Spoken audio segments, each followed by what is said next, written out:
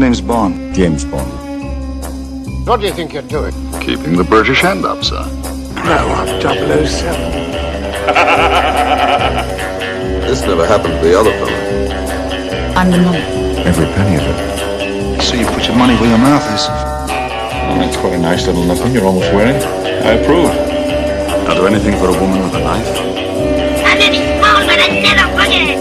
Kill Bond, now! To the right! To the right! To the right! Shocking. Positively shocking. You get your clothes on, I'll buy you an ice cream.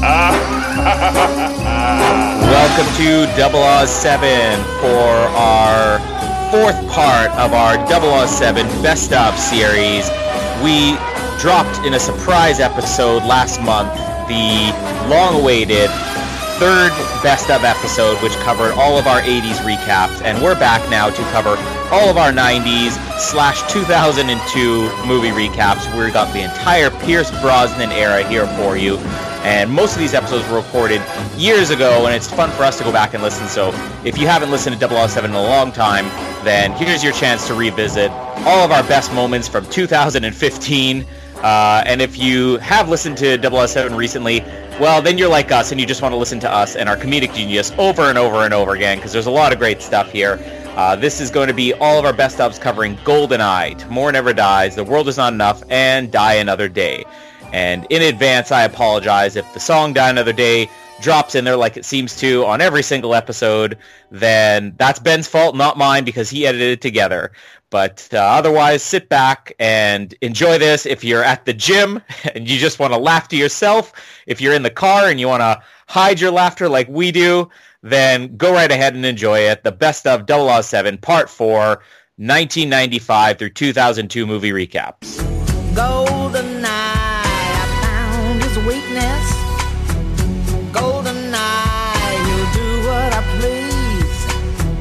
The lyrics just quickly, I know Noah's definitely going to cover one lyric. He loves a lyric in this song. But the lyrics, you know, have kind of gone back into actually making sense in terms of a plot of a film. I think there's lots of references to the film and actually makes sense. So, yeah, this adds to why this film is so great. Well, tell us some of them. Some of them. But, yeah, I think... Don't just make a statement. Tell us. Oh, well, I didn't want to steal your thunder. No, not that lyric. But what are some of the lyrics that fit with the film? Well, you know, GoldenEye found his... I'm not having a go here. I'm genuinely interested. We've got found his weakness. He'll do what I play. I think, like, you know, found his weakness in terms of, you know, like they were buddies, and he talks a lot about the sort of in the film later on about he knows his every I think move. that line could apply to all previous Bond films too. I love Ben's explanation. You'll never know how it feels to get so close and be denied. You know, talking about being connected, obviously, before. Seeing him move through smoke and mirrors, you know, talking about Giannis, obviously. He was sort of hidden in the background, and then he comes through there. Yeah, you're putting me on the spot here. I'm trying to make a statement, and you're trying to call me out. Fuck you, Noah Groves. The tears I've cried. Not lace or leather. Yeah. There. It's a golden honey trap I've got for you tonight. That one's... Well, revenge, it's a kiss this time I won't miss. Now I've got you in my sights. Feel his presence in the crowd. That was when he was in that crowd. The golden... I do love the moment where Alec gets his revenge on Bond by totally shoving his tongue down his throat, too. That was an awesome moment. Well, he felt it in his breath. Okay. We apologize again for 007. Apologize for Ben. They're not going too far, but they're pushing the envelope in this movie to see what they can get away with. And wow, this made me proud to be a Canadian. I'll just say that. I'll just let you know, that face that Ben's talking about, we walk around with that face on all the time. That's what we all look like. Hey. Yeah. It makes it all the more funny that I'm looking at this on Ben's Skype right now. So I think we'll have to put this picture on the post to give some context. Yeah. I'm just picturing everyone in Canada walking around with that face. We stand on guard for the... that was all I wrote my notes here. Was my notes for that scene. All it says is, "Oh, Canada, we stand on guard for the..." True hatred. This, like, seriously, Hey. I can't help but say that this is one of those things where you wonder. The Bond movies are kind of they've always said how the Bond movies are meant to be a little bit of fantasy where, you know, the guys would kind of picture, oh, wouldn't it be great if I was James Bond and I could live this life? This is one of those moments where you're like, Xenia's into Canadians, so I have a bit of a chance. I'll be dead, but I have a chance. Well, in about 15, 20 years, I will have a chance. Yeah, it makes me proud to be a Canadian. Right, we're off to Seven Eye now. We're in Russia. Yay. And we get introduced to eHarmony's number one Bond girl, Natalia. You should put a small, tiny little context to that. Yeah, so just basically on the day of recording this at my paid job, I got a media release sent to me by dating website eHarmony trying to cash in on the release of Spectre by basically saying that they have put through all the Bond women through their, you know, highly analytical dating services to find out the exact match with James Bond, who would be the perfect Bond woman. And Natalia came out at number one. And number two was Plenty O'Toole. And the worst was freaking Tracy, like dead wife. So... I want to know the factors that they put through to get Plenty O'Toole at number two. Like, what are people looking for? I will admit, I was on the panel. All right. Yeah. But Jinx, number 3. Yes, Jinx was in the top 10. This is not my comment. This is my wife's comment as we're watching this. God. She's several times made comments during particularly like the Daniel Craig movies about Judi Dench being a hot old 80-year-old. But I don't think she's seen GoldenEye in years. And when we're watching it for maybe about a minute or two, and it's just silence. I'm not even commenting on the scene itself. And all of a sudden she goes, I think this old broad got better looking as she got older. Not my comment, my wife's. Poor Judy. Poor Dame Judy. Your wife is a sexist, misogynistic dinosaur. She wouldn't have said that if it was a man. Let's be honest. Judi Dench at 80, slightly hotter than Judi Dench at 60. Look, I'd take Judy at any age, let's be honest. But her hair is short. I can buy her a wig. This is like Ben's role-playing. He's in bed with an old lady. It's like, just put on the wigs. Put on the wig. Didn't we go over Come off, straighten your wig. Didn't we go over this in Riddick? Doesn't she have long hair in Riddick? Does she? I don't know. I think Dame Judy is the hottest 80-year-old there is. I think yes. Dame Judy is the hottest M we've ever had. Well, she is. Well, you're right. Ray, she does although have that scene in Spectre, though, where Ralph Fiennes put on that dress. Well, Ralph Fiennes is quite attuned to betting Qantas flight attendants. I don't think Judi Dench has ever done that.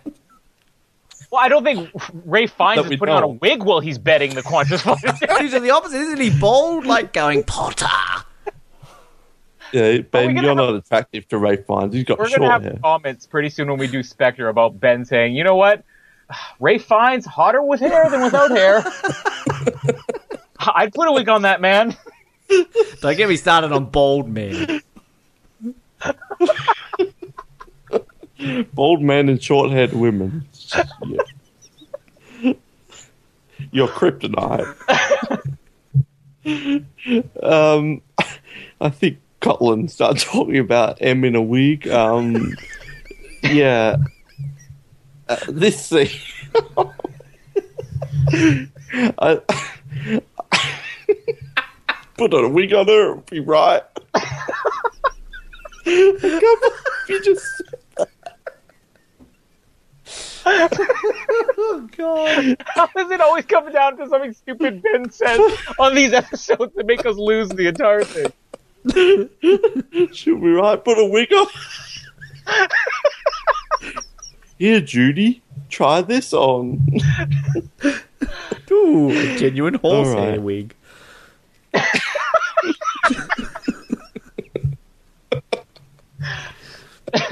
This one's half could be between my Riddick horse. and Moneypenny circa GoldenEye. All right. Deep, calm breaths. So the M scene. Short-haired M. I love this exchange. I love Jack Wade. I think, Noah, you're not a fan of him, but I like it. This is where Joe Don Baker actually can shine. It's not, shitty Brad Whitaker. It's Jack Wade, and I love their whole sort of, first connection where obviously there's meant to be sort of secret spy codes mentioned there, and Jack Wade's not buying any of it, stiff-ass Brit. Then we get, obviously, the rose. Show me the rose. Please, no! Muffy. I love the way Brosnan delivers that line. That is one of the best Brosnan lines in all of Bond. He's sort of half holding it back. He's so embarrassed to say it. Muffy? It's hilarious. My name is Muffy Galore. And then obviously we get a little side-in joke, whatever, when we get Jack Wade turning around and saying, "Hey, Bond, you do any gardening?" AKA James Bond, the real James Bond.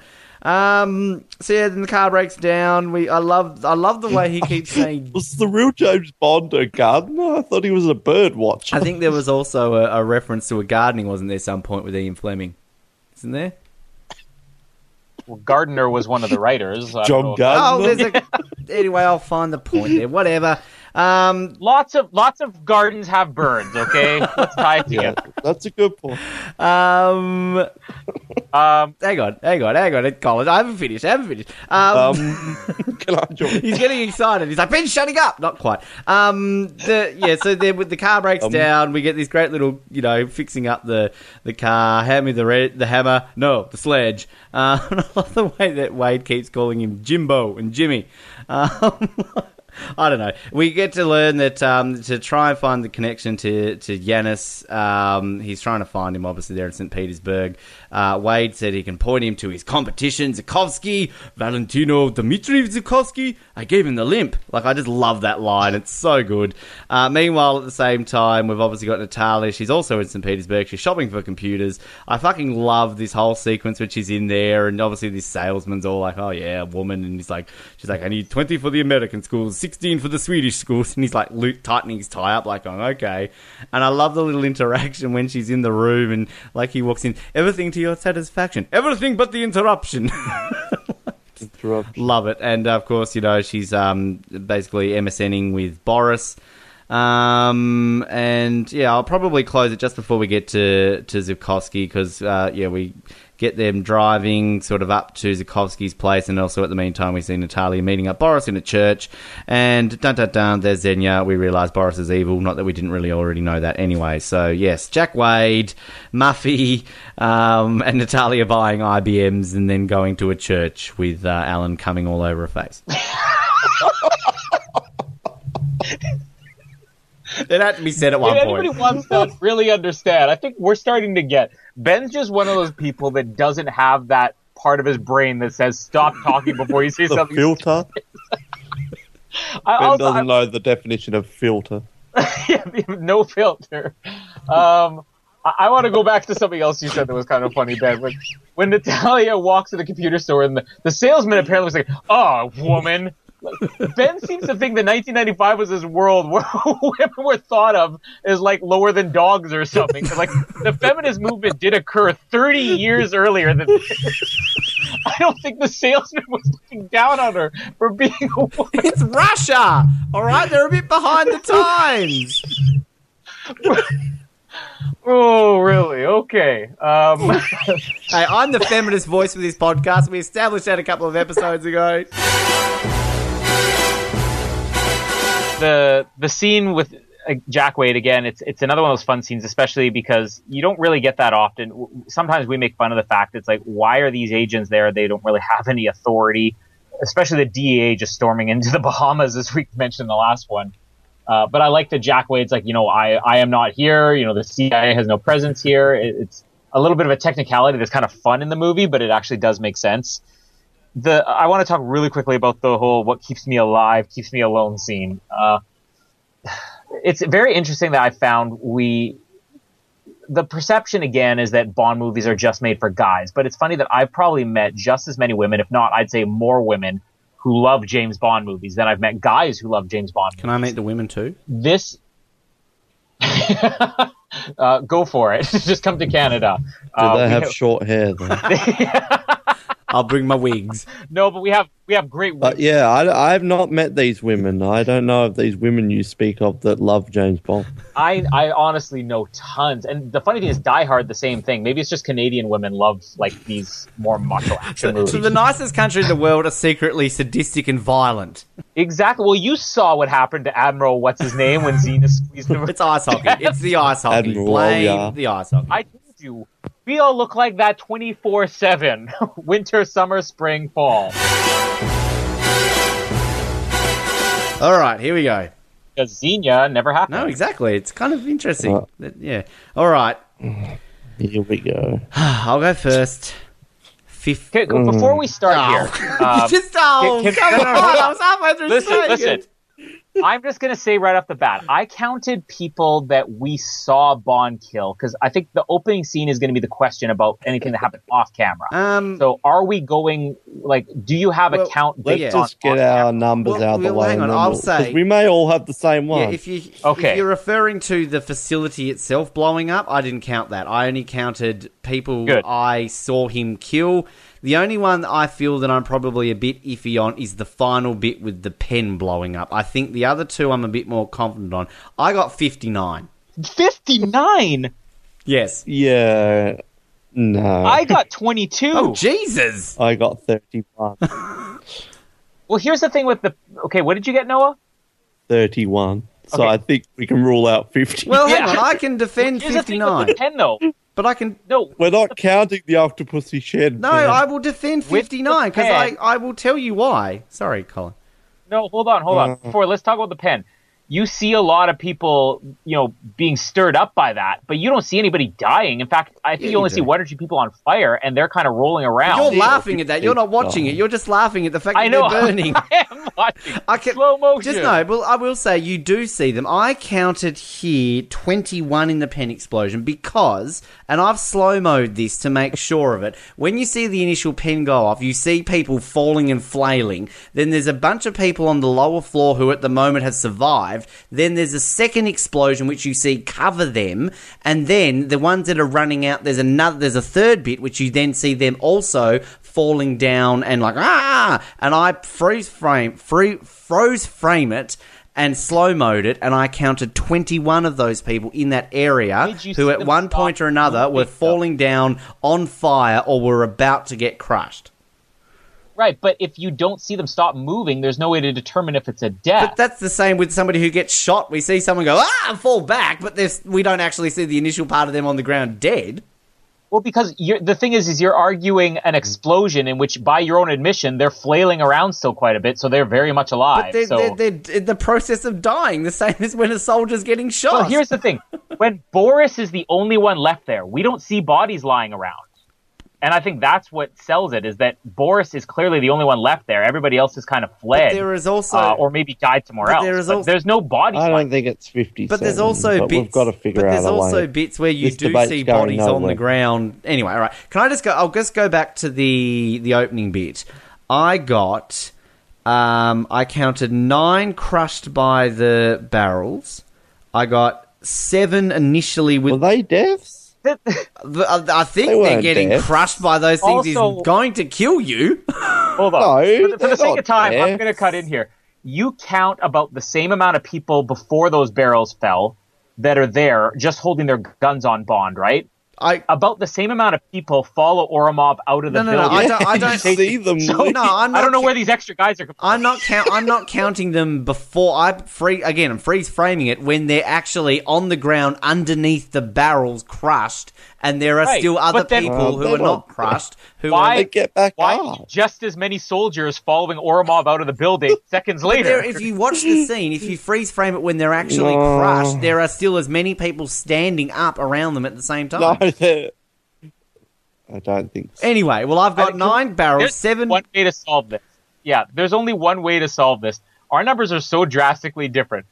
Can we assume by a majority that Ben is so far out? Well, no, hang on. Just let me. I feel I'm allowed to actually go through my numbers here. 57 bong. Just hang on a minute. Let me at least go through what I've got here before you can shut me down. Speed it up. Triple my number. 9 crushed by the barrels. Then we've got 7 getting shot by the machine gun as he's coming out of the building. Then he kills the guy, the bike guard. I've written bike guard, then the pilot. So there's those 2. Then we obviously don't get any deaths until the archives, which, if I can get to my notes here quickly. So he initially shoots 2 at the top of the stairs, and he's got 4 at the door, 1 through the glass, 3 more on the stairs, 2 guards at the bottom of the stairs, and he's got 1 more guard in the gap. So that is what, this 6... is what adding is a handy feature to understand. 7, 10, 13. Then there's 13 in that section. I had 12 in the arc. I had 12 there too. Well, all right, 12, 1 off, not too bad. Then none in the tank chase. Then we're down to 56. Then he kills Oromov. And then he kills the pilot in the helicopter. He kills Xenia. Then there's 2 that he initially kills in the dish. Then I've got 21 in the pen explosion. Then I've got he kills Trevelyan and he kills Boris. Okay, well, I'll just say I somehow missed Oromov and Xenia, so I would have had, that put me at 23. But basically all of your extra kills, we can tell, are coming from things where people probably didn't die. So I think these are more deaths than the bloody sequence in Octopussy that we didn't count, and I still debate they were deaths. What happens if you take off the barrels and take off most of the If you take off the barrels, then what number do you If you take off the barrels, that's 51, and if you take off the, 21, so I've got 30 if you take off those ones. Oh, and I've got 31. So. I say we go with 31. Okay, well, given the fact that we're going long, I will concede and put 31. All right. And we're going to say right now, nobody reference us at any point in the future in any studies on Bond kills.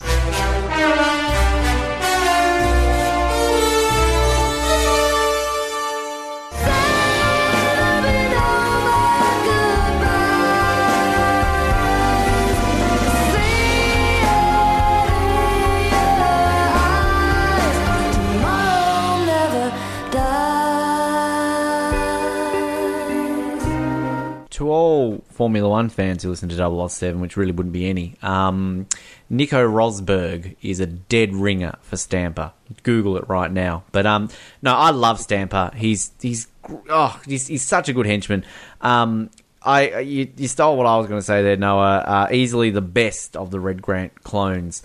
And we're such a big part of the movie. He's in so much of it, and I just think he's so German, which is great. Like that's not meant to be a bad thing. It's fantastic. And I'm just reading here on the trivia on that Goetz Otto, I can't say his name. When he was apparently called in for casting, he was told he had 20 seconds to introduce himself. He said in 5 seconds, "I'm big, I'm bad, and I'm German." And that got him the part. So, and just kind of a few kind of bits on his sort of character. Apparently in the movie novelization, it was revealed that his hobby is making snuff porn. And then apparently he enjoys kidnapping young women and filming them while they are being raped and tortured and sells the videos on the black market. That is why... there is a man filming the execution of the naval officers. The one that I'd read many years ago was that it was originally planned in the script that he'd had a brain injury and couldn't register pain. It was pleasure instead of pain. So, of course, that idea, was sort of used in World Is Not Enough with Renard. But, I think he's great. And there's, he's just got that factor about him that makes him a fantastic villain. And, in terms of, I don't know what we will classify Renard as, but if I'm to think of the Brosnan henchman, I don't know. I'd probably put him just above Zhao. I think, Colin, you're very high on Zhao, but I mean, I like Zhao. I'm not anti-Zhao, but I'm just kind of thinking, like, you had that conversation with me, like, where would you rank Carver amongst the Brosnan villains? So I'm just thinking that in The Henchman. But anyway, yeah, go Stamper. You are awesome. I want to see the Stamper BB film that he made. Well, not with the rape, but... Oh, God. Well, you see, at least now we know where Stamper fits into the Carver organization. I mean, his purpose is that he heads up the Carter Media Group's snuff porn film division. Well, he wants to Tomorrow, dominate every uncensored. market, so that includes that too, I guess. But his introduction to the inaugural broadcast of the Carver snuff porn network was interrupted as well, which explains his vendetta against Bond. The two channels gets launched fired simultaneously. again. Yeah. and then becomes the subject of the film. But yeah, I don't know what Raymond Benson. I have that novelization. I haven't read it before, but I've got it at home. Can we Maybe do I need to pick up audiobook Chapter version? 8, Kidnapping Women and Making Films. Stamper removed her clothes and killed her. He filmed it. What was Raymond Benson thinking? He was a bit into snuff. He's the Spielberg. He's the Spielberg of the snuff porn industry. He's revered Stamper. the world over. He's a visionary. Yeah. That's kind of... I know Stamper's supposed to be a bad guy, but that's kind of ruined it for me. That's a bit too far, isn't it? Kidnapping and raping women. We don't want that in a Bond film. No, we don't. There's really no response. We just need to end this conversation. This is going... We don't want this in 007 either.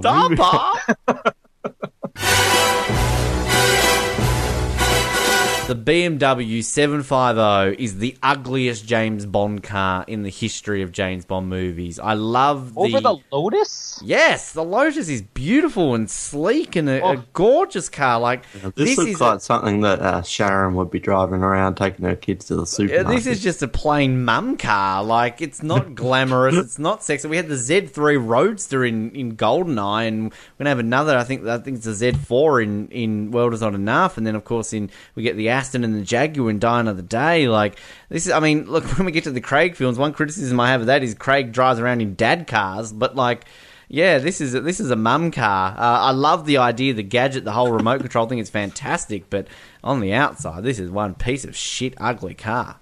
Are you calling mums piece of shit ugly? No, mums are fantastic, but like... It's because Ben has seen too many short-haired moms driving around in this car that he forms this opinion. Quote Ben Waterworth. Mums are fantastic. I want to point out that obviously, given that BMW had this massive contract for James Bond film, that pay attention in the garage scene later on where the bad guys happen to drive Mercedes, BMW's number one rival. Yeah. So, yes. And I just want to point out, on a side note, Daphne Deckers is her name, listed as PR person for the Carver Media Group. She is, talk about random side characters. She's in this movie for 30 seconds and says, 3 lines. Every time that scene, no one was watching this with me when it was at my house the other week, but just the whole scene where she's up on stage and she's all speaking German, oh, ladies and gentlemen, please remain calm, don't go for, why would people run out? Oh, well, that's finished, let's leave the party right now. And then, Carmen's what's going on, what do you mean you don't know what's happening? You're fired, get out of my side.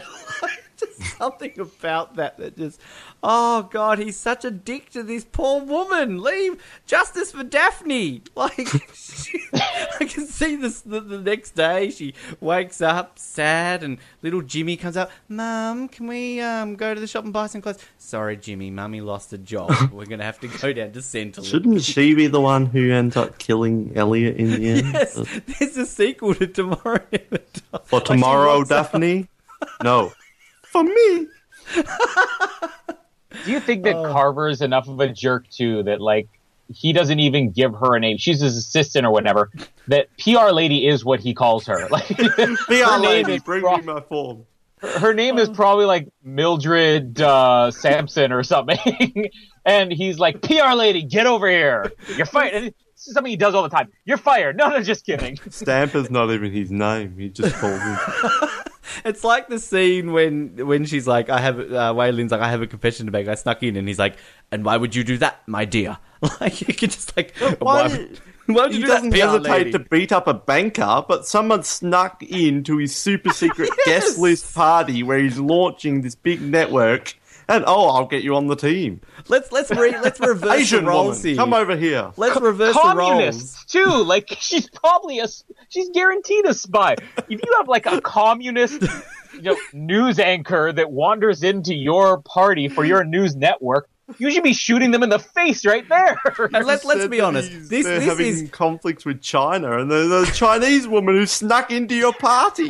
Elliot Carver is a sexist. Let's be honest. Let's reverse the roles here. Waylin walks in. I'm a banker. Oh, yep. James Bond comes in. I have a confession. I snuck in. Get out! Well, at least he doesn't make snuff films. We can give that to Elliot. Good job, Elliot. Terry Hatcher has been Lois Lane and a Bond girl. Like, this should be my dream girl. And sure, she looks fantastic, but she's not much of an actress. Like, in either Superman or this, I don't think she's that good of an actress. I would have rather they got Monica Bellucci for this. I think that she would have been fantastic. And if she plays this role, I think it's a memorable role. I think it's a more memorable role than Lucia Sciarra or whatever. But yeah, if anything, that would be my only theory, is that Terry Hatcher she doesn't really have the acting skills to pull this off. And one thing, can I just quickly add, sorry, Noah, that with Terry Hatcher, she apparently accepted the role purely to fulfill her then-husband's lifelong dream of being married to a Bond girl. So, there you go, Colin. If Jamie decides to be an actress... She is the trophy wife. And apparently, too, she was pregnant throughout this an unexpected pregnancy throughout this entire film. So that's why he was excited because she was a Bond girl. She's going to be an unexpected pregnancy. It's his lifelong... As soon as she was cast, he's like, let's go right now. Honey, I got the part. Bend over. Which, was this guy only like 20? Like, this is his lifelong dream. Well, but plus, I mean, let's be honest. I think she misinterpreted that. If you say it's my dream to be married to a Bond girl, you're probably saying it's your dream to be married to Honey Rider or Xenia Onatopp or something. Like, I don't think that when he said that, he's like, yeah, go become a Bond girl because that fulfills my fantasy. While she's off on set filming, he's like boning Eunice Grayson or something. Yeah. Who is this guy anyway? He sounds like a dick.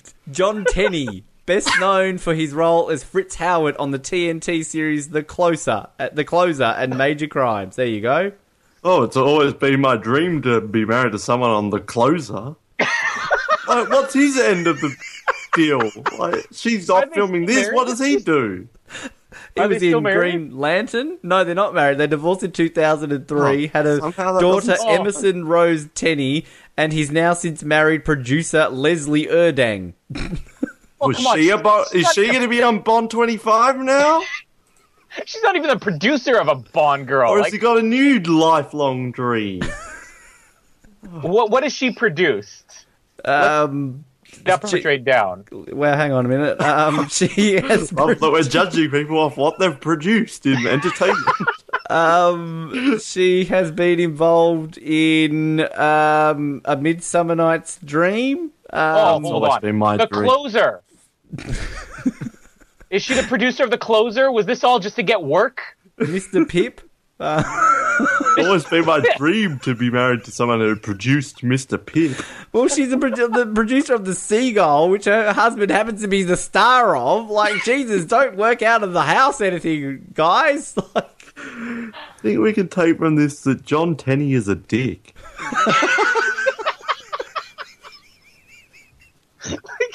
This started on trashing Terry Hatcher. Now we're all like, that poor thing.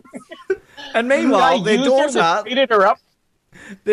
Emerson, who was born because of this love, is like a philanthropist. I can't even say the word, and apparently he's known for charity work. Aww. That's the daughter is?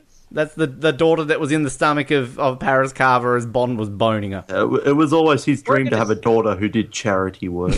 Yeah. Glad she could fulfill your needs, John Tenney. we need to get the daughter of Terry Hatcher's baby bump on the air. We need to settle the story once and for all. That's an interview. So, Emerson, what's it feel like having James Bond's penis touch your head in the womb? Ben, we did not need that imagery. This sounds like a Stamper film. She only exists because John Tenney's lifelong dream was for his wife to go off and please him. That's the episode title. Film. That's the episode title right there. James Bond penis touching her head in the womb. It's or not. Not. Jeez, Tenney. Can we just? Wow. Yeah. Sorry, we're getting on with this film, otherwise it's going to be another 5-hour episode. But I'm just noticing here, there's a celebrity snap of Terry Hatcher and her daughter, and the subtitle is Terry Hatcher and Emerson grab yogurt to go. Like, why is that a thing that we need to see on a website? It's always been John Teddy's lifelong dream that his wife buys yogurt with her daughter. Oh, God. Does this new wife, the producer of hit Mr. Pip, buy yogurt? Oh, this guy's work. If you search this, there are so many possibilities here. Terry Hatcher takes daughter Emerson car shopping. Terry Hatcher and daughter Emerson lunch together. Terry Hatcher, daughter Emerson, skinny jeans. Is that what Terry Hatcher is known for now? Just taking photos of doing everyday things with her daughter? Well, she done anything since Desperate Housewives. Please tell me that she's not John Tenney. She hasn't done. Ben, has Terry Hatcher remarried since? Terry Hatcher has not married since. Oh, poor. John Tenney's a dick. Let's just say it. She's still heartbroken over. Terry, come here. I'll marry you. We need to get Terry Hatcher on 007 just to trash on John Tenney. A bachelorette thing with Terry Hatcher. Behind door number 1, Vargas. Door number 2, Stamper. Terry's like, will you take this rose? No, you're Terry Hatcher. You were married to John Tenney. I'm not going. Will you be a Bond girl again? I'll marry you if you fulfill my lifelong dream. Doing a Bond film. Oh, all right. Let's move on and just say John Tenney is a dick. And can we officially now say that Terry Hatcher Paris Carver is the other woman and Wei Lin is the Bond girl? Can we officially put this to rest that Paris Carver is the other woman? I apologise to all Wei Lin fans and Michelle Yeoh fans out there. You started episode 1 off with a bang, Ben. All the Wei Lin fans. Let's move on. 14 martinis and 20 Bonds, James Bonds. Cool. Good for him. I know, right? Good on him. And how many nipples in the whole series? I've lost count. 264. That's for Ben's rewatch, his private rewatch, along with the entire filmography of Stamper. What's his first name, Stamper, or is that his first name? Mister. Well, it's funny because I actually did have that he was Bambi, Richard. like you've mentioned. You have your name here, Bambi and Thumper and Stamper, like he was the brother of those. It's Richard, according to Wikipedia. It's Richard Stamper. Richard Stamper? Why? Dick Stamper. Dick Stamper. Why was that not mentioned? That's like Strawberry Fields all over again. That should have been in the movie.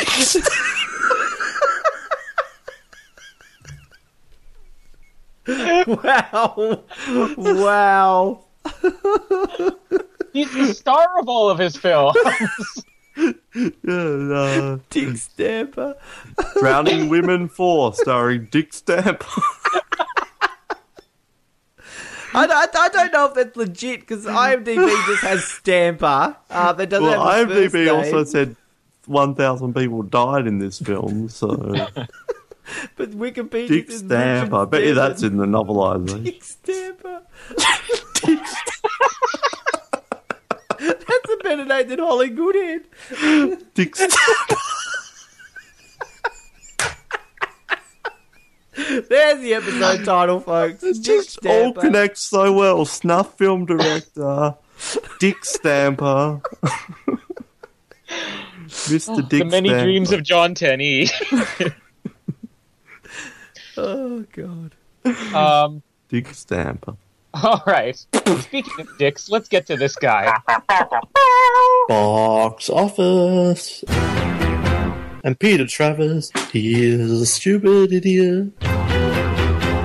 But don't read his stuff. Whoa! Peter Travers. John Teddy. And Dick Stamper.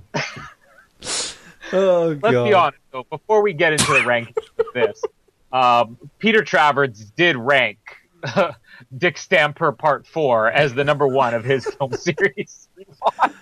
Did Peter Travers do a Dick Stamper filmography ranking? The Adventures of Dick Stamper. Dick Stamper does Dallas. Stamping Is the his snake. sister The Dink Dick Stamper Stamper? story. Dick Stamper pussy. Dink, Dick, and Della Stamper, they're all related. On a honeymoon. All right, Travers first. Let's get the bastard out of the way. I was going to say the C word again, but I've already dropped that once in 007. Won't revisit that again.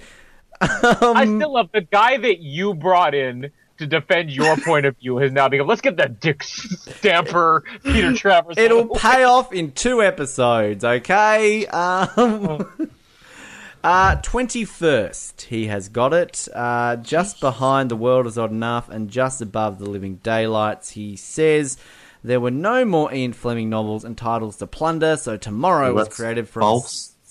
Well, this is his He's credibility. wrong. Passes Peter's wrong. Brosnan Bonds tried to stop Jonathan Pryce's media mogul from starting World War III. Oh, please. The product placement was egregious. Brosnan sporting a tux by Brioni of Do you want to Rome. spell that for us? Egregios.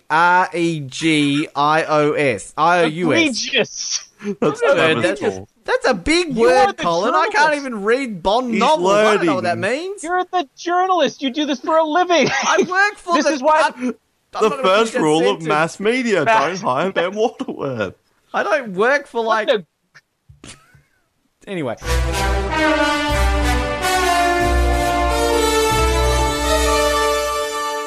The world is not enough, but it is such a perfect place to start my love. So next up after that, we see that Davidov goes to meet Renard because he's actually working with Renard. Of course, we don't know about Elektra at this point.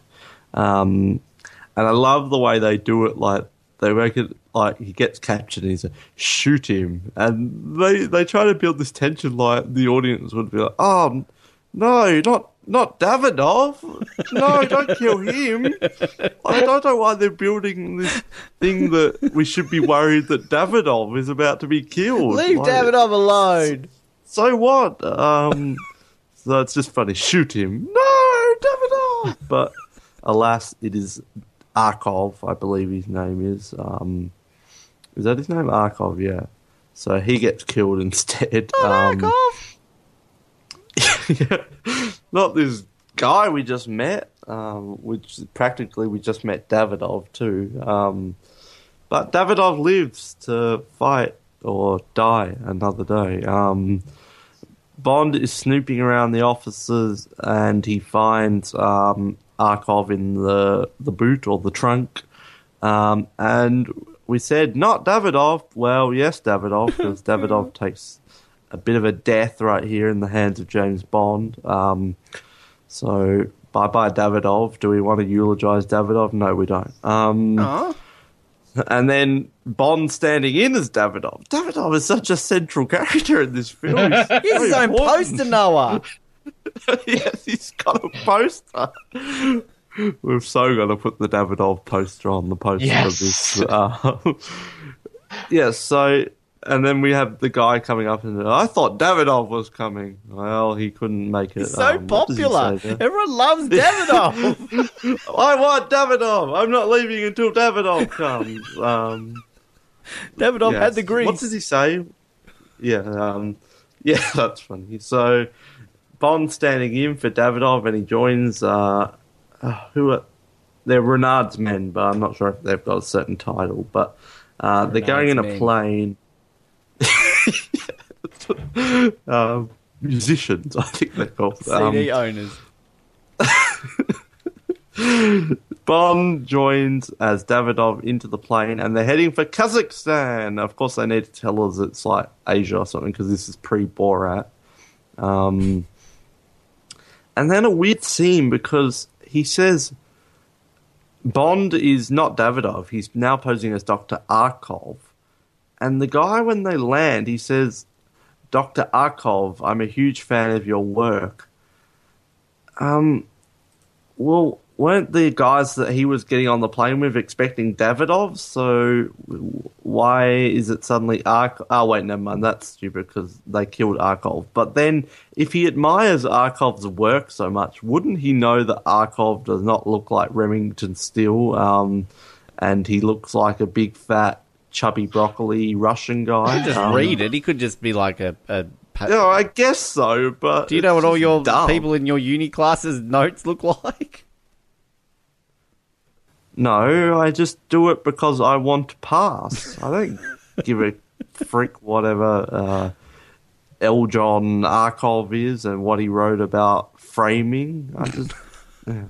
I don't admire him, unlike this guy does. So... I don't know, if you admire someone, you generally know what they look like, don't you? Anyway, moving on. So, at the 58-minute mark, we hear a wonderful American accent. And we're introduced to one of the best characters to appear in James Bond. It is Christmas Jones. She's here. Hello, everyone. Welcome. The bullshit that is Denise Richards. Do we hear fart noises whenever we hear her name? Yeah, the Dick Stamper of an actor to appear in this film. I don't know what to say, because I generally, when people hate on things, I try and just look at different angles and try not to just join the pack of hating them. Hello, when we get to next film. But this is shit. She's so bad. She has a reputation for a reason. It's horrible. Not only is the character horrible, the actress, Denise Richards, is just terrible. No wonder she won a Razzie. It's really bad. The character, just coming off Wei Lin and Natalia, it's just really bad. Even Pam is better. It's just, this involves a nuclear bomb in a huge part of the plot, so we've got a nuclear physicist and she's going to tack along and be an annoying little shit. We may as well talk about Christmas Jones and get it out of the way. She adds nothing to this film. I don't think she should have existed in the film. They should have kept her at Elektra and make the main villain the main Bond girl as well, because the chemistry between Bond and so good that we keep talking. And then they tacked on this Christmas shit that there's no chemistry. The character is dumb. They're trying to go for like a Lara Croft thing when she takes off all her clothes. I believe that Tomb Raider was out at that point, wouldn't it? Probably. The game, not the movie. Yeah, well, I'm talking about the game.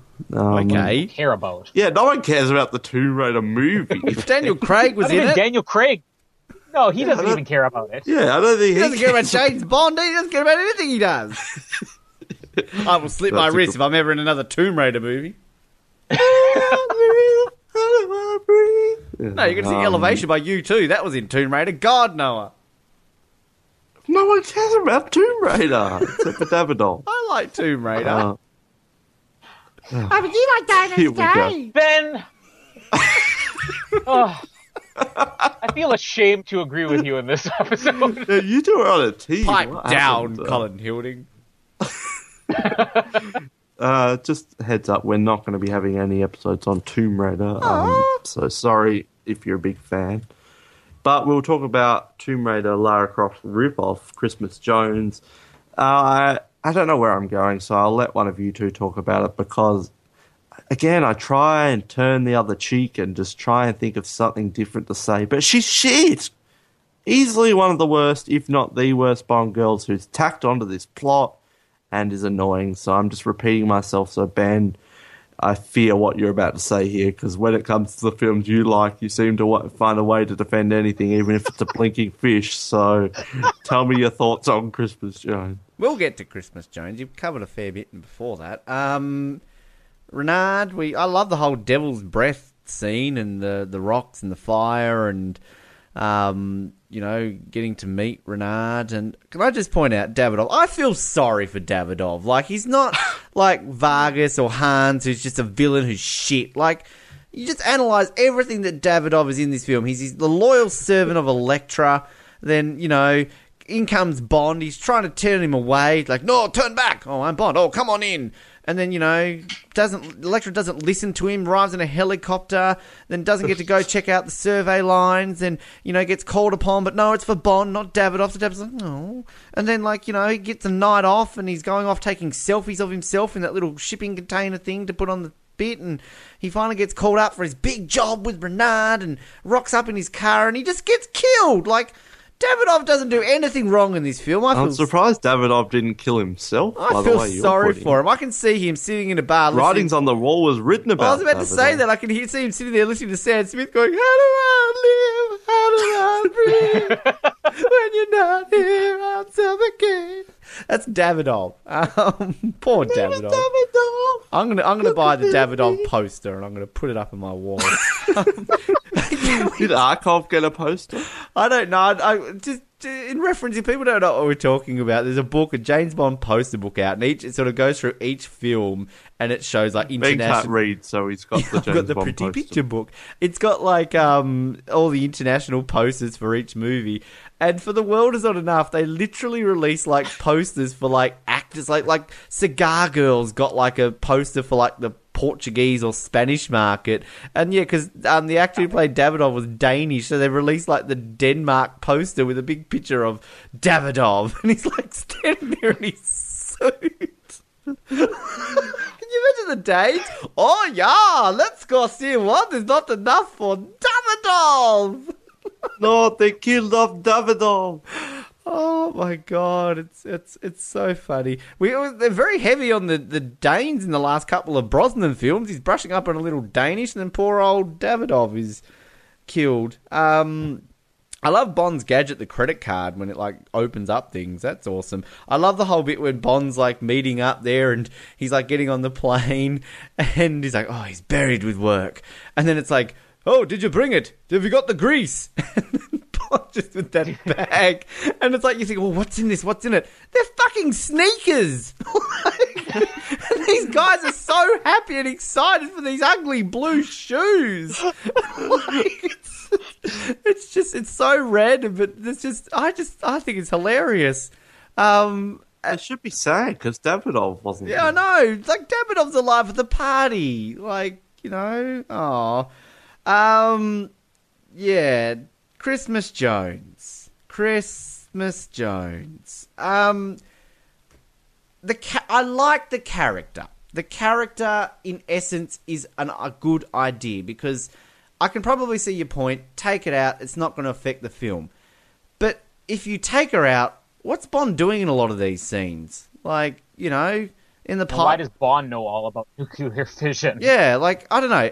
The character is an idea. Denise Richards is good to look at, but she's not good to listen to and everything else and relate. Like, I don't get why Denise Richards wants to try a hand at a film like this. She's okay in like a scary movie or Wild Things or whatever it was when she's like... Well, I actually think it was Charlie Sheen's dream to have a Bond girl wife, so that's why she's in it. Winning, but... Yeah, I don't know, like, I remember watching this when I was younger and just fucking loving her, like, as a 12-year-old. I mean, why wouldn't I love her? She's in a white top at the end underwater. Of course you're going to love Denise Richards. I mean, hello, but other than that, like, watching this now, like, I know you two think I have questionable opinions, but I want to go back to 12-year-old Ben Waterworth and shoot him in the dick. Like, what the fuck was I thinking? Like, You do realise if you somehow manage to harness the power of time and going back and shooting yourself in the dick would affect your future practicing.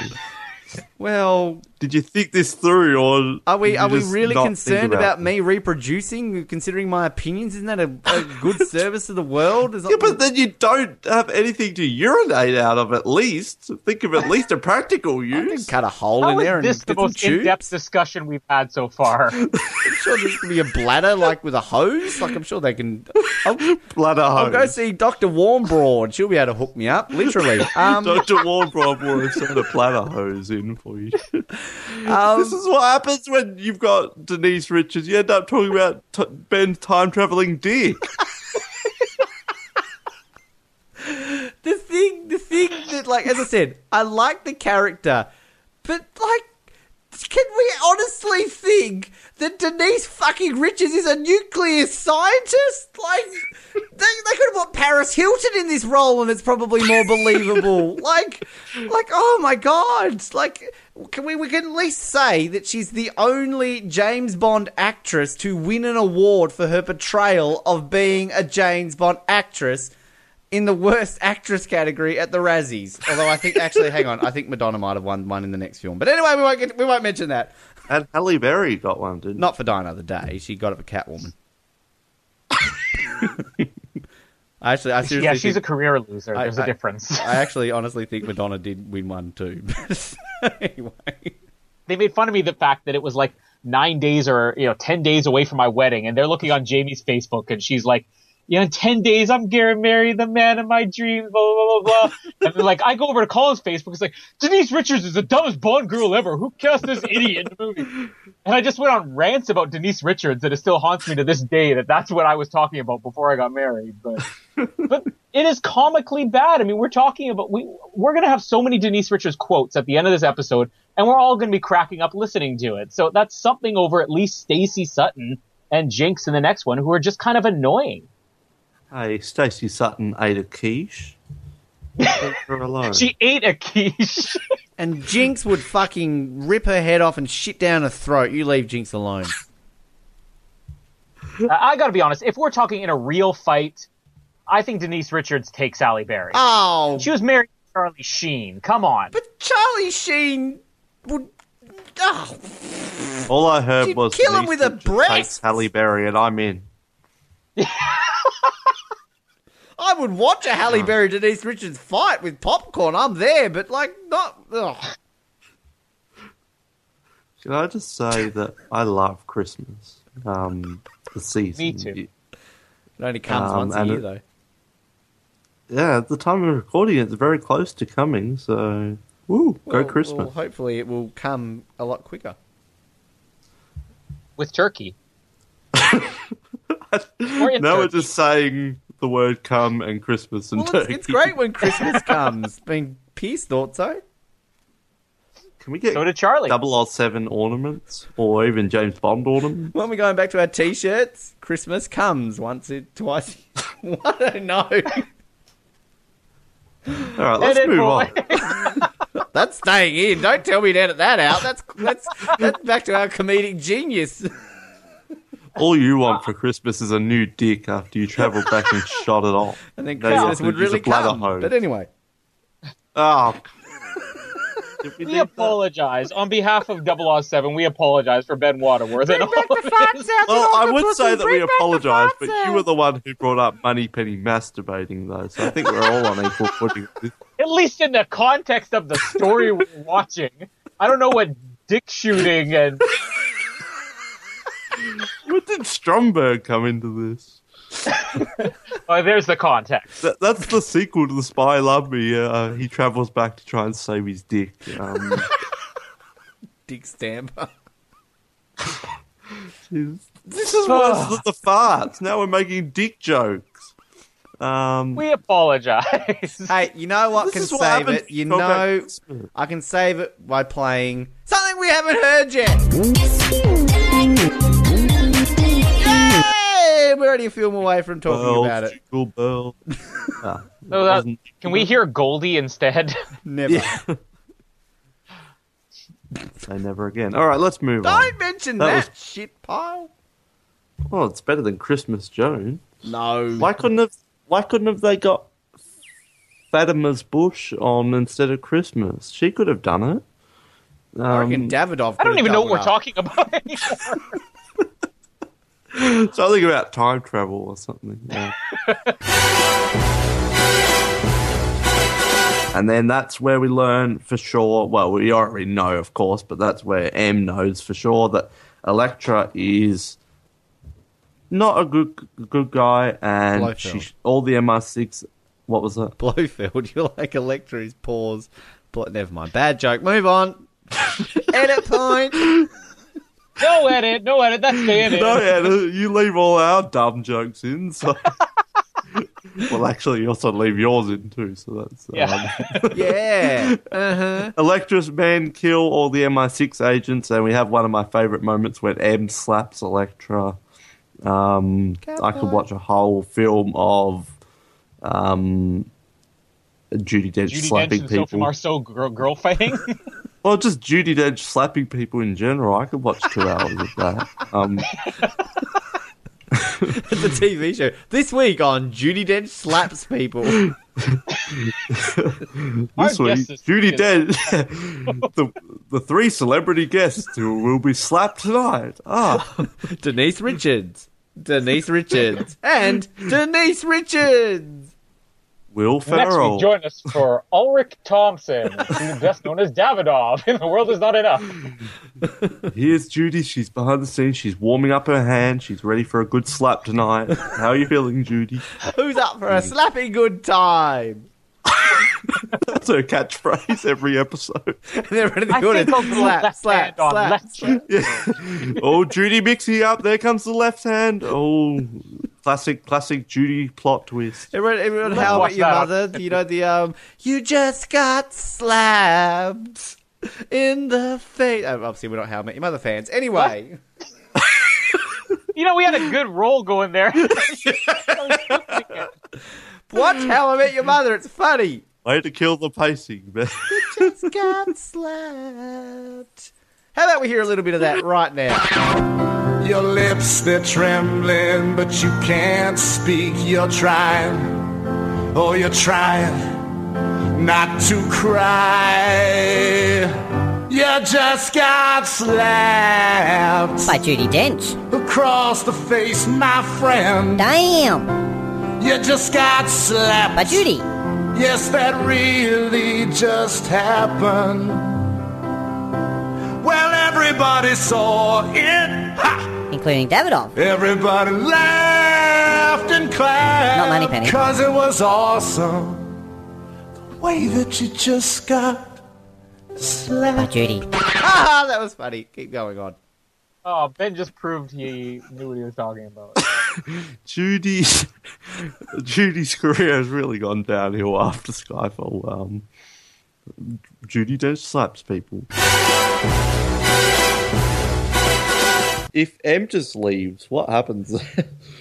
What if she say adamant? I'm sorry, Bond just died. I can't deal with this. She's inconsolable on the ground. Like, how do I live? Running out like a teenage girl out of the building. Cutting for Bond. It's like, I've got a gift for you, M. Stop singing. M just breaks into ballad, then slaps everyone in the room. Open it up and it was like the greatest hits of garbage or something like that. 60 Minutes with Goldie. Bond's not alive. Hey, you know what? She was way more broken up about Bond potentially dying than King. Do you think that maybe Bond and M got it all back in the day? I reckon. That's why they drink so much. Somewhere that's how he knows she has balls all the time. She's always trying to get him drunk so they can have sex again. You ever drink That's Bond? the one time he was drunk. She's got to roofie him. Every time they get tanked together, they end up in the sack. See the next morning. Oh, fuck, we're here again.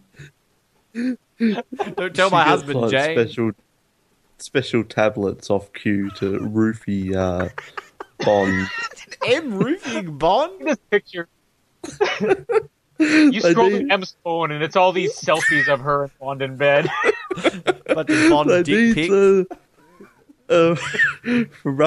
From Russia with Love, where Rosa Kleb's got the magic mirror, so when Warm Flash and Bond are getting it on, they zoom out at M's M's there, got a and cigar. Tanner and Robinson behind her. And she's just filming it. I'll get my revenge. A cigar out of the trash. You just see all these scenes of like Bond's out there and, you know, oh, they're going to have my ass. First things first, you hear this beep beep, and he looks at his phone to Snapchat from him. Did you say the first things first? But M just relentlessly Snapchatting James Bond. Got a gift from Elektra. She's evil. Lol. Stuck in this cage. Come and free me.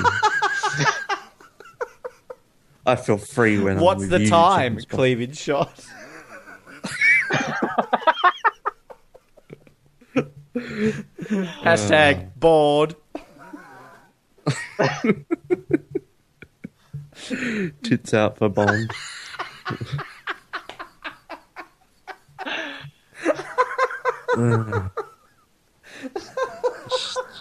Judi Dench, she's a man. No, she's not a man. She's a woman of many talents, as we've discovered. Can I just point out that Noah Groves is the one who said tits out for Bond, not me. Can we just point out, according to James Bond Wiki, Elektra's middle name is Vavra. Thank you. Is that supposed to be from Russia with Love Easter egg, or is that just her name, Elektra Vavra Key? It's one of. I love it. It's one of what's his name, Karen Bay's like children, but it's a daughter. We know how much they breed in Turkey. Yeah, they were in Istanbul. So does that mean Elektra and Bond are related? Because Bond's Vavra's son. So this just took a dark turn. We were just having fun talking about Judi Dench and Pierce Brosnan in bed, and you have to go too far. I've just got a Snapchat from Judy. It says, she's like putting her hand over her mouth, shocked, and says hashtag incest. Ooh. Geez, she needs to get a job. Too bad she's dead. Well, Judi Dench isn't dead. Well, I hope she doesn't die between I don't want to to see Gareth Mallory's Snapchat. Ray Fiennes' Snapchats, I do not want to see. They're just with Qantas flight attendants. Yeah, and Bill Tanner. And Harry Potter. All right.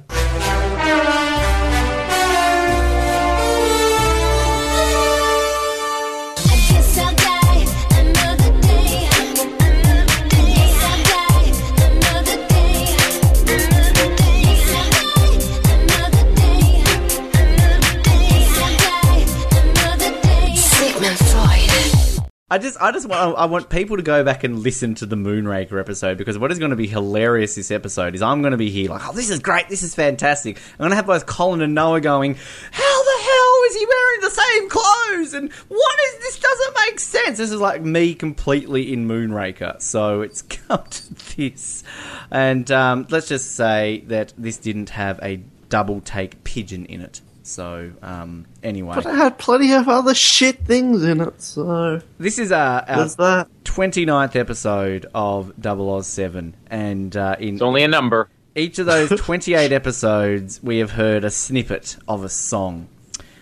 That song is what we're about to talk about now. And let's just say right now, if you hate this song as much as these two people who are about to come and put their opinions in just a few moments, fast forward the next 5 minutes, because you don't want to hear me talk about this song. 5 minutes?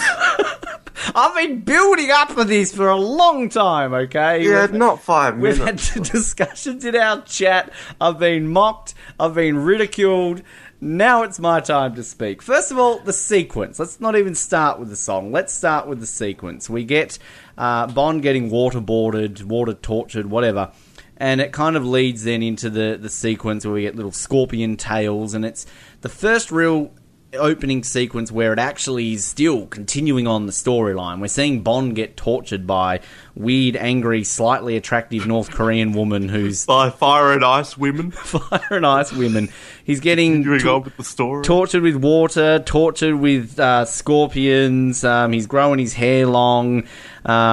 He's getting abused. And, I mean, I think, Colin, you sort of touched on the fact that it was spoiled. Yeah, I remember that being spoiled. But, I mean, this is something that we've never had. We've never had Bond actually being captured and held for this amount of time. So, I think it's a nice little touch that we see this through the opening credits. I remember when I first saw this opening credits, I hated it. Like, I was like, what the hell? We don't see what's happening in the film in the opening credits. This is going, this doesn't work. But it's kind of one of these things that over the years I actually quite like the fact that they're showing this story throughout. It's better than seeing Sheena Easton floating around singing a song. And the graphics, like, I like the scorpion tails, the way they, like, go up with the music. Fire and ice women, I kind of like it. It's fine. I like sort of ember women coming from the fire, like floating around through the sky. And I think it's fine. I don't think it's the best Brosnan credits, but I think it's probably third out of the four of them. Second last. But I always think that the Brosnan credits are great because they really kind of tie in with the story well. And I think that, as I said, I think at GoldenEye we really don't have a bad opening credits with the exception of maybe Quantum of Solace. The song. The song. Now, this, I mentioned it was the first one that I really sort of owned before I ever kind of saw the movie. And look, this was 15-year-old Ben really finding his fandom for the Queen of Pop, Madonna. And I was so excited, the fact that she was the one who was doing this song. And I remember hearing this song for the first time. I had my friend and I listened to it, and we just sort of looked at each other and were like, well, that was different. That was not what I was thinking, but gradually listened to it, just absolutely loved it. And yes, I am a Madonna fan. I don't care. People can send all the hate mail to me, whatever. I don't give a shit. So, of course, you might think I'm a little bit biased in that opinion. But can I just say that, yes, it is a real sort of skew away from what we know of James Bond music. They tried to, and let's bring this quote out because I've been waiting to get laughed at for a very long time, adapt to the times. And so many flaws with that argument. You can bring the flaws, whatever, I'm still going to put it out there. It's something that they have tried to do with numerous songs in James Bond. The style of music, sort of electronic music, was quite big in 2002. They tried to do it. And the thing is, this isn't purely electro. There is orchestral elements to this song, and I think this sounds fantastic. Listen to the instrumental. This is a great instrumental. And no. Lyrically, here comes Ben defending the lyrics again of a James Bond song. If you actually look at the lyrics... When did Mudkins join the podcast? Meerkats, Noah.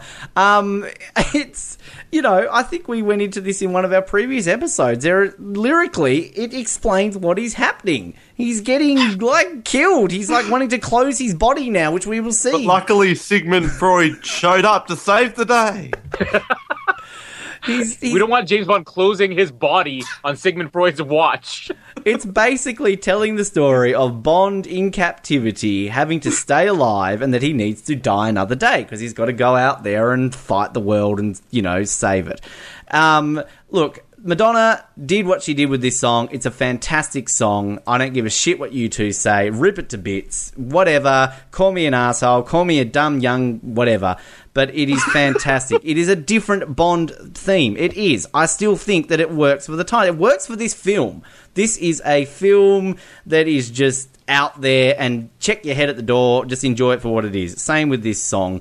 This song I can listen to completely separately from the James Bond music as just a normal song.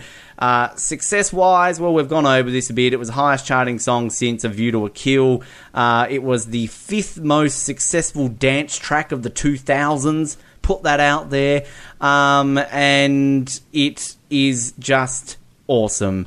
So there we go. you fast forwarded, you've listened. Oh, and the film clip. Can I just point out, film clip, second most expensive film clip ever made in the history of music.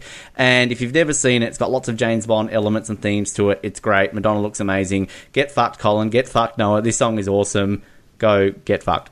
Wasn't Kevin Costner's Waterworld the most expensive movie in history? Does that mean that it's good? I don't know what kind of argument that is. The Prisoner Exchange is okay. I don't know why Zhao's shirtless. Was he shirtless there, or am I imagining that? I think you're imagining that. Isn't he in an orange jumpsuit? I don't know, maybe. I don't think he's in an orange jumpsuit. I think I'm imagining Pierce. Yeah, Pierce is shirtless. Somehow I got shirtless men on the Why are brain. you imagining anybody shirtless? I don't even know what I'm thinking of here. Shirtless men, by the sounds of it. And you went off at me for liking Madonna. I'm Pierce imagining rocks the Judi hobo Dench. look. Pierce rocks the hobo look more than Moneypenny rocks the short hair look in this movie. Harsh but fair. One of the things I really like here is the scenes with M. M's role is obviously more significant in this, and this is the first time I think we see what Daniel Craig M is going to be. This is cold, heartless M. You know, she's talking about how, you know, I would have rather you just been rotting and dying in that prison, basically, and I think that's a good scene. The whole thing with stopping his heart, it doesn't make any sense. It doesn't really bother me that much, although the slow-mo and the black and white, it was like they took every single bad, cheesy, overly dramatic effect they could think of and threw it into one sequence. And unfortunately, it's not going to be the end of slow motion in this movie. It's definitely not the worst use of it, but you know, the rest of it, his escape is pretty good. Like you said, his flirting with the nurse and her kind of checking him out. Maybe he was shirtless at this point. I don't know. We'll get some screenshots to verify it. Well, I think Colin will be. I'll just get some screenshots of the shirtless man. Oh, that's the first thing he'll be doing after this. Somebody bring on Miranda Frost quick, because my mind is very sidetracked right now. Madonna has turned you into a shirtless man lover or something. Right. Madonna turned me gay. That's not the first time that sentence has been uttered in the history of ever. Sounds like an episode of Jerry Springer. Madonna turned me gay. That's putting it lightly, Colin. Yeah, I mean, his escape, Mr. Wint and Mr. Kid reference. They're all over in this film. This is Diamonds Are Forever. I don't have too much to add on. Yeah, it's nice to have a From Russia with Love reference, but yeah, Peaceful Fountains of Desire. You'd think he would have gotten with her at least. And then, yeah, Colin talked about the timeline like Zhao. It must have been on the express plane straight to Cuba. This is happening.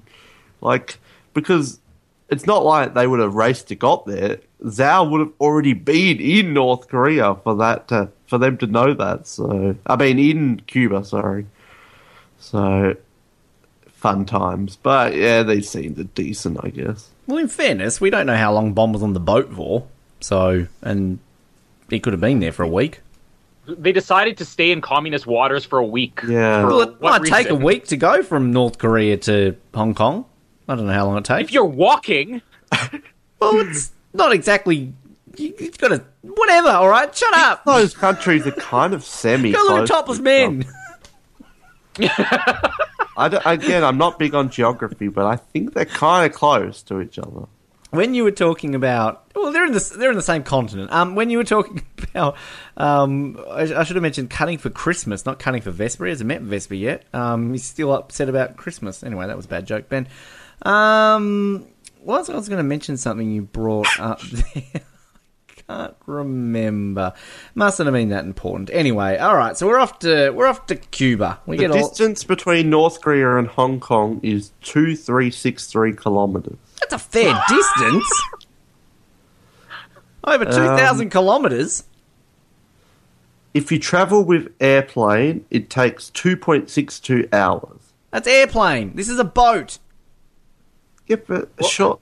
It did not take more than 12 to 24 hours. Ben, it takes an hour to get from Tasmania to Melbourne, and it takes 24 hours for the boat to get there. So if you do that math, all right, well, a 24-hour take trip, about fair 3 enough. days, 2 days. Well, 2 days, okay, 2 days. He's in Hong Kong, and then he's a week recovering before he gets woken up by M. That's plenty of time for Zhao to pop in there and go, oh my God, Colonel Moon, you look different. You're an Englishman. Where do I get the same surgery? Sends him to Cuba. But is there a plane that flies direct from the capital of North Korea straight to Cuba? I'm sure they would stop off in a place. When you went to London, why are we having this argument? Well, do anything fly from North Korea? They have planes. People have left North Korea before. We're in Cuba, okay? Dun, dun, dun, dun, dun, dun. We're hearing great Cuban music and Bond's in a Hawaiian shirt, okay? How long did it take for him to get there? He swam, all right? He's strong. He's swimming. Bond.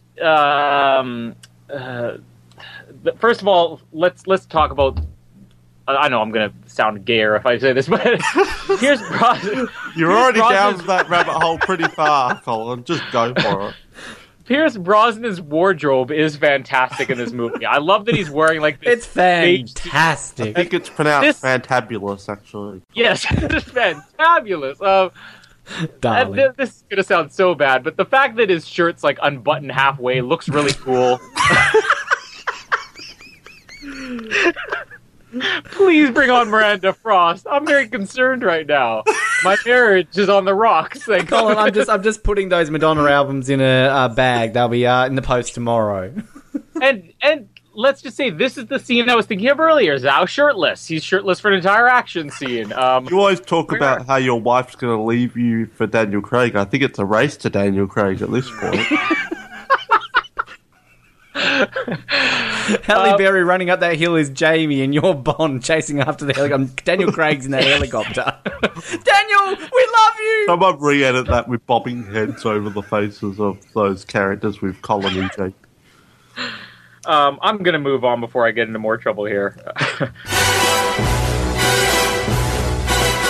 I like the whole fight scene, so I'm not going to complain about this that much, other than Madonna. They're trying to play sexy with her wrinkled back hanging out. Give us Miranda Frost being, done up in the back. Don't give us Madonna. Just because you want to do her up in the back? Jesus. I'm pretty sure most of our listeners would rather Rosamund Pike over Madonna, too. Not the gay ones. Well, I think of all three of us here, at least on this movie, I can speak for the gay population. They'd probably rather do Rosamund Pike up than Madonna. So we're already, it's just a throwback. We're established that I'm the feminist voice, Colin's the gay voice. And I love old people. Yeah. So you should be loving Madonna in this scene. Let's go. Let's hear it. Oh, yeah, that's a point. But Judi Dench, whew. Wow. I would do Judi Dench up. Oh, stop. If she was fencing and needed help with her costume, I would do her up. She'd probably break a hip. Well, that's why Madonna was so stiff and we didn't see her fighting in this. They tried to get her fighting, but she just got stiff and stuck there. So she was trying to analyze it. That's how Judi Dench died in Skyfall. She was fencing. The plane stuff, I'm convinced they only had a plane to have a Goldfinger reference in there. I don't know why else they had on the plane. Graves killing his dad, okay. Fine. Jinx versus Miranda, it's just I don't know, it's just, again, the Jinx, it has to be better than Bond. She kills more than he does in this film, and again, it's not a gender thing, it's that James Bond should be number one, unless it's a reboot. Then, the suit is just, you kept shitting on going to space. This is straight out of science fiction, this RoboCop business. Shooting laser beams or whatever it does. It's ridiculous. it makes him look like an action figure, and it makes him look like a joke, not a scary villain. So I'm not a fan of that at all.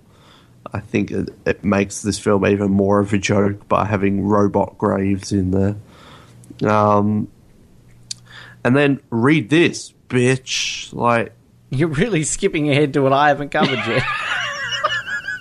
Well, we're never going to be done if we don't talk about this. I already talked about the car sequence, so you and I will talk about this separately, Colin. It's fine. I'll continue. Yeah. Noah fell asleep for a while and just assumed we were further ahead. So Bond gets his 2 kills. He becomes a 000 agent. That was a joke. He suddenly looks like Daniel Craig from Tomb Raider. Tomb Raider, yes. Read this, bitch is dumb. Bond killing Graves is just to have Goldfinger in there. I don't know if that's a Living Daylights thing with the plane. And the helicopter escape is okay, but not great. Okay, so we then see Bond getting involved and shooting a hole in the plane. People get sucked out, which could be a reference to Goldfinger. Don't know, perhaps. Noah, do you have anything else to add, or are you officially asleep? Well, the fact that the last 5 minutes of Pierce Brosnan's era of James Bond is Samantha Bond masturbating and Halle Berry fingering her belly hole. With another establishing exterior shot of MI6, might I add. Yeah. That's the end of Pierce Brosnan's era, which probably sums up this film pretty well, and how far the Bond films came and why it needed a reboot. Yeah, Moneypenny just going at it. What the hell? Again, it's using the, shocker, they get together in the 20th film, the 40th anniversary. I know it was all a dream. It's just cheap and lazy writing. It's ridiculous. And it's awkward to have Q stumbling on Moneypenny masturbating. Like, that is not the character of Moneypenny. I'm sorry. No. And I am officially over Samantha Bond and so glad we don't have to see her in James Bond anymore. I will not miss her at all. It's awkward, and I feel awkward watching it when Q walks in. It's you just, prude. What's she doing? Oh, she's masturbating. It's natural. Try it. At work. Natural in a James Bond movie that's PG-13. At We're work. seeing sex in this movie. Masturbating's nothing. Secret agent, Secret Service at work. We'll never again be able to look at her sitting behind that desk without wondering what's she doing under the desk right now. She's providing a Secret Service to herself. Where did James Bond hat go after Thunderball? This is how far the character of Moneypenny has gone. They went from flirting between Sean Connery and Lois. It was cute. It was just back and forth. To Samantha Bond going at it, fingering herself in the floor on MI6, while James Bond is in wherever, God knows where, in a hut with Halle Berry. Hold on, can I point out the funniest thing about this is that this is a virtual reality machine that runs on programs. Who wrote the program of Masturbating with Bond version 2? This is a pre-programmed program. It's like it connects to your brain and has whatever you want. So Q's being a perv and programmed the scenario where Bond and Moneypenny get together. That's just even more weird. That's creepy. Oh my god. Wow. That just took a kind of sinister turn that Q would be the one to program such a scenario for. Maybe it's to practice like work relationships or something from James Bond, but that's just Got Madonna playing in the background, suits. and this is how he kicks back on a Friday night. This is just, yeah, I think I've pretty much summed it up, but I can't believe this is the end. Although I do like the end of Brosnan kind of, we get a little scene from each of the crew members, even though it's kind of inappropriate. And then good, bad, shut up. should have kicked Halle Berry off that cliff, a la Locke reference, kicking him off the cliff. That would have been a good final reference to the past of James Bond if he put her in a car and kicked her off. Yeah, and what is this hut?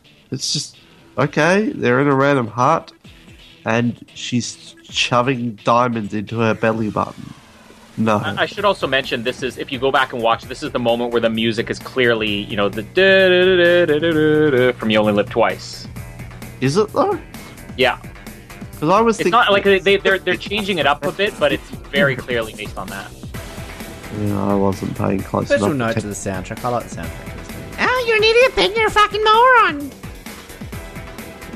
See, we don't even need to say it anymore. Ben just knows it. He understands. I'm just preparing myself. Alright, I just need to wrap this up. James Bond will return. Well, maybe he might return. Shit, this could have been the end. That's it. We need to get to our final things. Episode's gone longer than the film itself, and that's a crime. So let's move on. I'm glad to see it over. The end of Pierce Brosnan is Moneypenny masturbating, and Halle Berry and her diamond set. We will eulogise correctly Samantha Bond in our next episode, because she deserves it.